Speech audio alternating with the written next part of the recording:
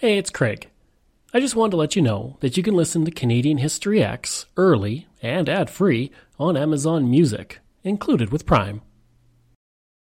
This episode is brought to you by Visit Williamsburg.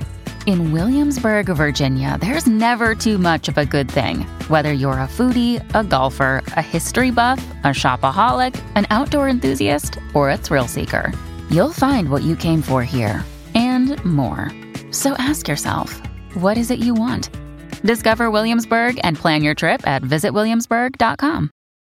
Greetings and welcome to another episode of Canadian History X. If you like, you can support the podcast for as little as $3 a month. Just go to patreon.com/CanadaEHX. First, on every single tier, you get completely ad-free episodes, and you get a say in what topics I cover on my podcasts. You can also donate to the podcast by going to CanadaEHX.com and clicking donate, or you can go to buymeacupofcoffee/CraigU. All of these links are also in my show notes, and for people who donate, I have various levels of benefits. For $5, you get a thank you at the start of the next episode of Canadian History X, Canada's Great War, and from John to Justin, and on social media. For $10, you get everything from the $5, plus this episode is sponsored by, with your name at the start. Also, I'll state it's sponsored by you on social media. For $20, everything from the $5 and $10, plus a second episode sponsored by you, and promotion of something you're working on. And for $50, everything from the $5, $10, and $20 plus, you get to choose a topic for me to cover on Canadian History X. If you like, you can email me at craig@CanadaEHX.com. You can find me on Twitter. My handle is Craig Baird, CraigBaird, and I'm on Instagram and TikTok where I put up daily videos about Canada's history. Just go to my username, Bairdo37. And you can find weekly videos on Canada's history on my YouTube channel. Just go to youtube.com/c/CanadianHistoryX. If you want to find transcripts of every episode I've ever done, you can go to my website, CanadaEHX.com. And there's over 700 posts on Canada's history there. I also want to say thank you and welcome to my newest patron, Sarah White. Thanks, Sarah. Now, before I start, I want to talk about the Local History Atlas. This was created by one of my listeners, Ben Woodward, and it's fantastic. It's this wonderful website where you can see a Google Maps image of Canada, and you can visit all of the places in Canada. And within these places are my local history podcast episodes that you can listen to. And one of the great things about it is you can add to it. You can put your own pictures in. You can put your own information. It's creating this wonderful historical mosaic of Canada, and it's a wonderful website. I have the link in my show notes, but if you also want to visit yourself, it's atlas.digitalhistory.ca, and we can create this wonderful mosaic of Canada's history.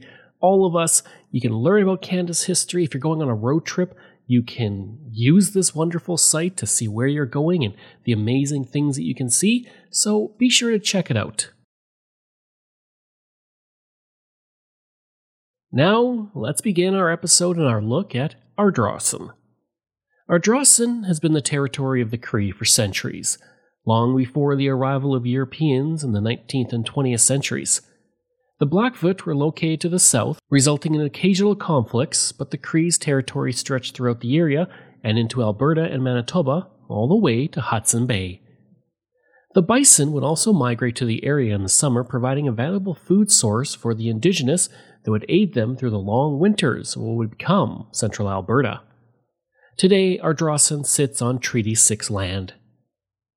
By the turn of the 20th century, the area around Ardrossan was seeing the arrival of homesteaders looking to start a new life in Canada. By 1900, what would become the Ardrossan district had been settled, and with it came schools, churches, post offices, and eventually a community.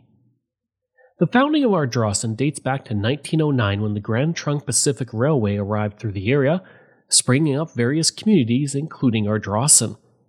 Ardrossan needed a name, and that was where Miss Edmiston comes in. She came from Glasgow, Scotland with her family in 1887, who began to ranch in the area. The oldest of 5 children, she would help raise the children of the home after her mother died, and she would eventually marry Inspector Snyder of the Royal Northwest Mounted Police, and after time in the Yukon, she and her husband and children bought a farm near the future community. She gave the name Ardrossan in honor of a resort town in Scotland whose name meant height of the Little Cape. She would sell her farm in 1920 and move back to Scotland, where she would live until her death in 1927. A Reverend Dr. McQueen would say of her generous spirit, quote, "Wherever she was always looking after people who needed her help. She was a very fine character, and her deeds will live after her." End quote. Now, since I'm talking about her in a podcast nearly a century after her death, I guess he was right. In the early 1900s, a house would be built nearby to Ardrossan that became one of the most impressive buildings in the entire area. The Bremner House was built by James Charles Bremner and his wife Edith, and the couple would live there from 1912 to 1929. William Schroeder would then move in with his wife Nellie and their 10 children. They lived in the home from 1930 to 1970, and throughout those years the home served as a meeting place for the area due to its size. Both families were also very active in the community, further increasing the importance of the house in the area. This episode is brought to you by Shopify. Forget the frustration of picking commerce platforms when you switch your business to Shopify, the global commerce platform that supercharges your selling wherever you sell. With Shopify, you'll harness the same intuitive features, trusted apps, and powerful analytics used by the world's leading brands. Sign up today for your $1 per month trial period at shopify.com/tech, all lowercase. That's shopify.com/tech. Today, the Bremner House is a rare example of an early craftsman-style dwelling that has been constructed in a rural location. It continues to stand to this day, a 5,400 square foot example of a prominent rural home, and in 2009 it was made a municipal heritage resource. I'd like to take a break away from the episode for a second to talk about ExploreNet. I spent most of my life living in rural areas in Canada, and I remember the days of dial-up internet and spotty high-speed service. For the past 3 years, I have been a customer of ExploreNet, and I can honestly say that it is the best rural internet I have ever had. My job as a podcaster means I spend a lot of time researching online, interviewing people over Zoom, and uploading content. Through it all, ExploreNet has provided me with excellent service. When I'm not working, I enjoy streaming content on several streaming platforms, and even doing some online gaming with a friend in Ontario. ExploreNet allows me to do all of that with ease. Right now, they offer up to 50 megabits per second on their new LTE network with unlimited data. Their service has only become faster and better since I first signed on. Today and beyond, ExploreNet is investing in building and upgrading the network at a rapid pace. ExploreNet is rural, and that is their route, and that is their focus. For more information about rural internet options in your area, go to explorenet.com or call 1-866-285-2253. Just to the northeast of Ardrossan, there is Elk Island National Park. This park, called an Island of Conservation, is the 8th smallest national park in Canada, but the largest fully enclosed national park in the country. Within those 194 square kilometers, there is the densest population of hoofed mammals in Canada, including moose, elk, and of course, bison, but you'll also find coyotes, beavers, lynx, and more. The area of the park has been used by the Indigenous for centuries, and over 200 archaeological remains of campsites and stone tool making sites have been found in the park. After Europeans arrived, the area was used for hunting and timber harvesting until a fire tore through in 1899. At that point, the federal government designed the area as the Cooking Lake Forest Reserve. So the trees were now protected, but the elk, moose, and deer within it were not. In 1906, 5 men from the area put forward $5,000 and petitioned the federal government to create an elk sanctuary. Called Elk Park, it was given federal park status in 1913 and became an official national park in 1930. In 1907, the Canadian government bought one of the last and largest remaining purebred bison herds from a herd in Montana. Soon after, nearly 400 bison were shipped to Elk Island and then moved on to Buffalo Park near Wainwright. Now, not all of the bison made the journey, as about 50 to 70 evaded capture and stayed within the park. These escapees are the ancestors of the 400 purebred plains bison and 300 wood bison that now live within the park.